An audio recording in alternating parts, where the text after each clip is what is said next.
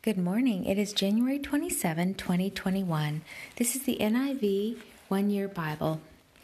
The Old Testament reading is taken from Exodus 4 to 5:21. Moses answered, "What if they do not believe me or listen to me and say, 'The Lord did not appear to you'?" Then the Lord said to him, "What is that in your hand?" "A staff," he replied. The Lord said, "Throw it on the ground." Moses threw it on the ground, and it became a snake, and he ran from it. Then the Lord said to him, "Reach out your hand and take it by the tail." So Moses reached out and took hold of the snake, and it turned back into a staff in his hand. "This," said the Lord, "is so that they may believe that the Lord, the God of their fathers, the God of Abraham, the God of Isaac, and the God of Jacob has appeared to you." Then the Lord said, "Put your hand inside your cloak." So Moses put his hand into his cloak, and when he took it out, it was leprous like snow. "Now put it back into your cloak," he said. So Moses put his hand back into his cloak, and when he took it out, it was restored like the rest of his flesh.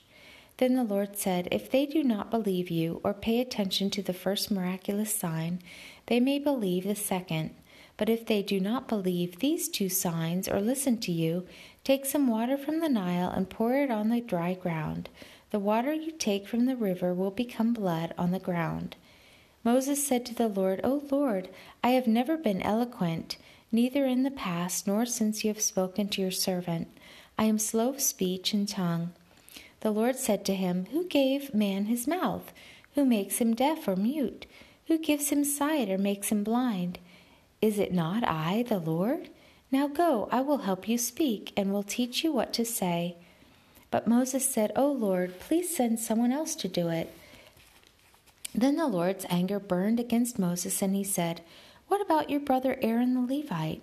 I know he can speak well. He is already on his way to meet you, and his heart will be glad when he sees you. You shall speak to him and put words in his mouth. I will help both of you speak, and will teach you what to do. He will speak to the people for you, and it will be as if he were your mouth, and as if you were God to him. But take this staff in your hand so you can perform miraculous signs with it." Then Moses went back to Jethro, his father-in-law, and said to him, "Let me go back to my own people in Egypt to see if any of them are still alive." Jethro said, "Go, and I wish you well." Now the Lord had said to Moses in Midian, "Go back to Egypt, for all the men who wanted to kill you are dead." So Moses took his wife and sons, put them on a donkey, and started back to Egypt. And he took the staff of God in his hand. The Lord said to Moses, "When you return to Egypt, see that you perform before Pharaoh all the wonders I have given you the power to do, but I will harden his heart so that he will not let the people go.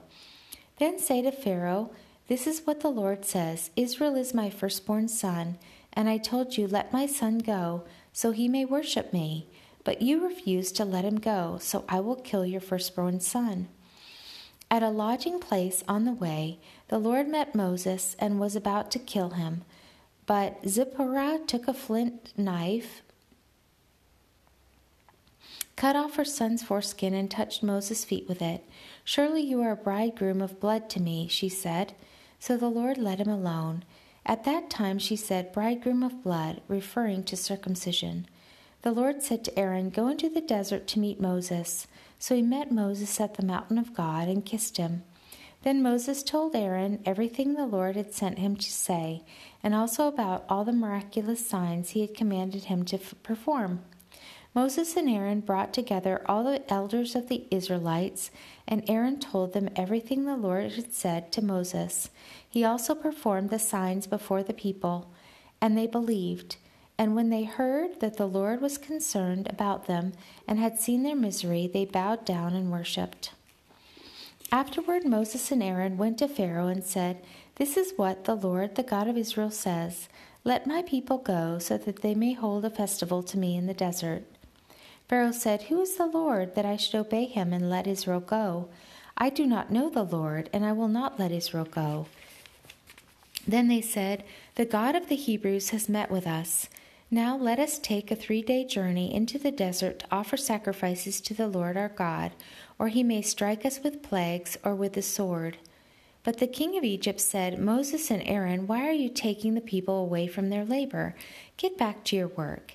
Then Pharaoh said, "Look, the people of the land are now numerous, and you are stopping them from working." That same day, Pharaoh gave this order to the slave drivers and foremen in charge of the people: "You are no longer to supply the people with straw for making bricks. Let them go and gather their own straw, but require them to make the same number of bricks as before. Don't reduce the quota. They are lazy. That is why they are crying out, 'Let us go and sacrifice to our God.'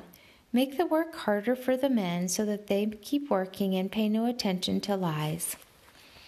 Then the slave drivers and the foremen went out and said to the people, "This is what Pharaoh says: I will not give you any more straw. Go and get your own straw wherever you can find it, but your work will not be reduced at all." So the people scattered all over Egypt to gather stubble to use for straw. The slave drivers kept pressing them, saying, "Complete the work required of you for each day, just as when you had straw." The Israelite foremen, appointed by Pharaoh's slave drivers, were beaten and were asked, "Why didn't you meet your quota of bricks yesterday or today as before?" Then the Israelite foreman went and appealed to Pharaoh. "Why have you treated your servants this way? Your servants were given no straw, yet we are told, 'Make bricks.' Your servants are being beaten, but the fault is with your own people." Pharaoh said, "Lazy, that's what you are, lazy. That is why you keep saying, 'Let us go and sacrifice to the Lord.' Now get to work. You will not be given any straw, yet you must produce your full quota of bricks."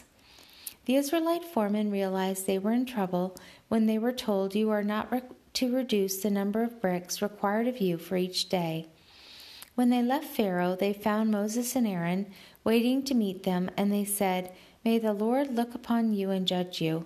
You have made us a stench to Pharaoh and his officials, and have put a sword in their hand to kill us." The New Testament reading is taken from Matthew chapter 18, 1 to 22.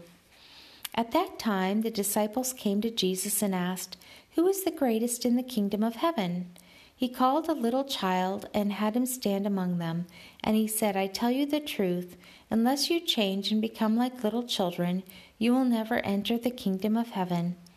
Therefore, whoever humbles himself like this child is the greatest in the kingdom of heaven, and whoever welcomes a little child like this in my name welcomes me.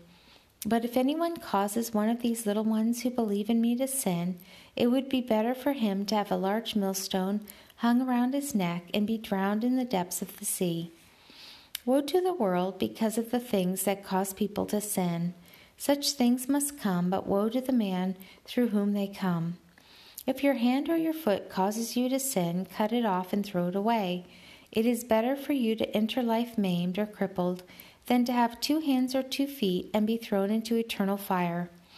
And if your eye causes you to sin, gouge it out and throw it away. It is better for you to enter life with 1 eye than to have 2 eyes and be thrown into the fire of hell. See that you do not look down on one of these little ones, for I tell you that their angels in heaven always see the face of my Father in heaven. What do you think? If a man owns 100 sheep and one of them wanders away, will he not leave the 99 on the hills and go to look for the one that wandered off? And if he finds it, I tell you the truth, he is happier about that one sheep than about the 99 that did not wander off. In the same way, your Father in heaven is not willing that any of these little ones should be lost.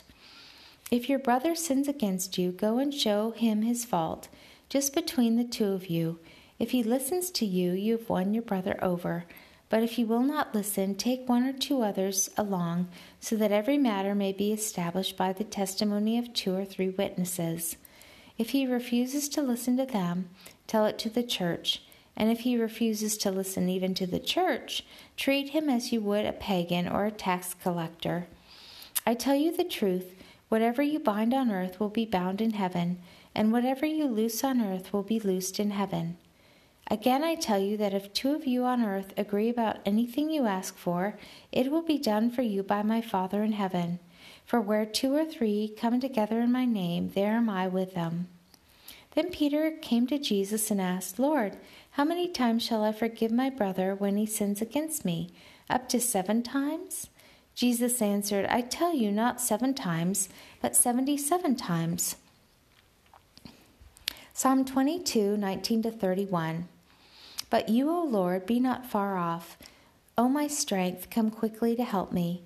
Deliver my life from the sword, my precious life from the power of the dogs. Rescue me from the mouth of the lions. Save me from the horns of the wild oxen.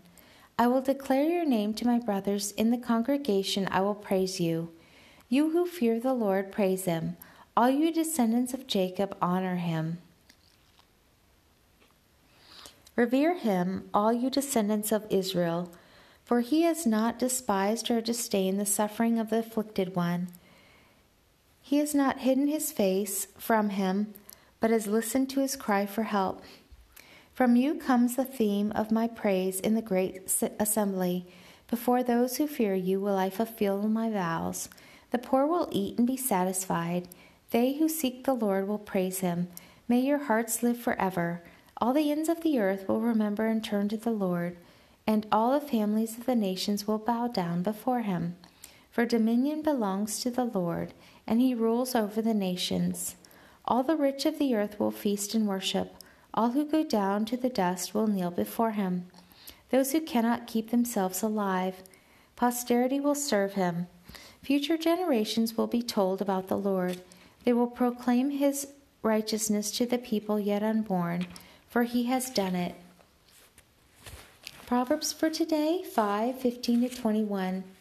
Drink water from your own cistern, running water from your own well. Should your springs overflow in the streets, your streams of water in the public squares? Let them be yours alone, never to be shared with strangers. May your fountain be blessed, and may you rejoice in the wife of your youth. A loving doe, a graceful deer, may her breast satisfy you always. May you ever be captivated by her love. Why be captivated, my son, by an adulteress? Why embrace the bosom of another man's wife? For a man's ways are in full view of the Lord, and he examines all of his paths. The word of the Lord. Thanks be to God. Walk with the King today and be a blessing.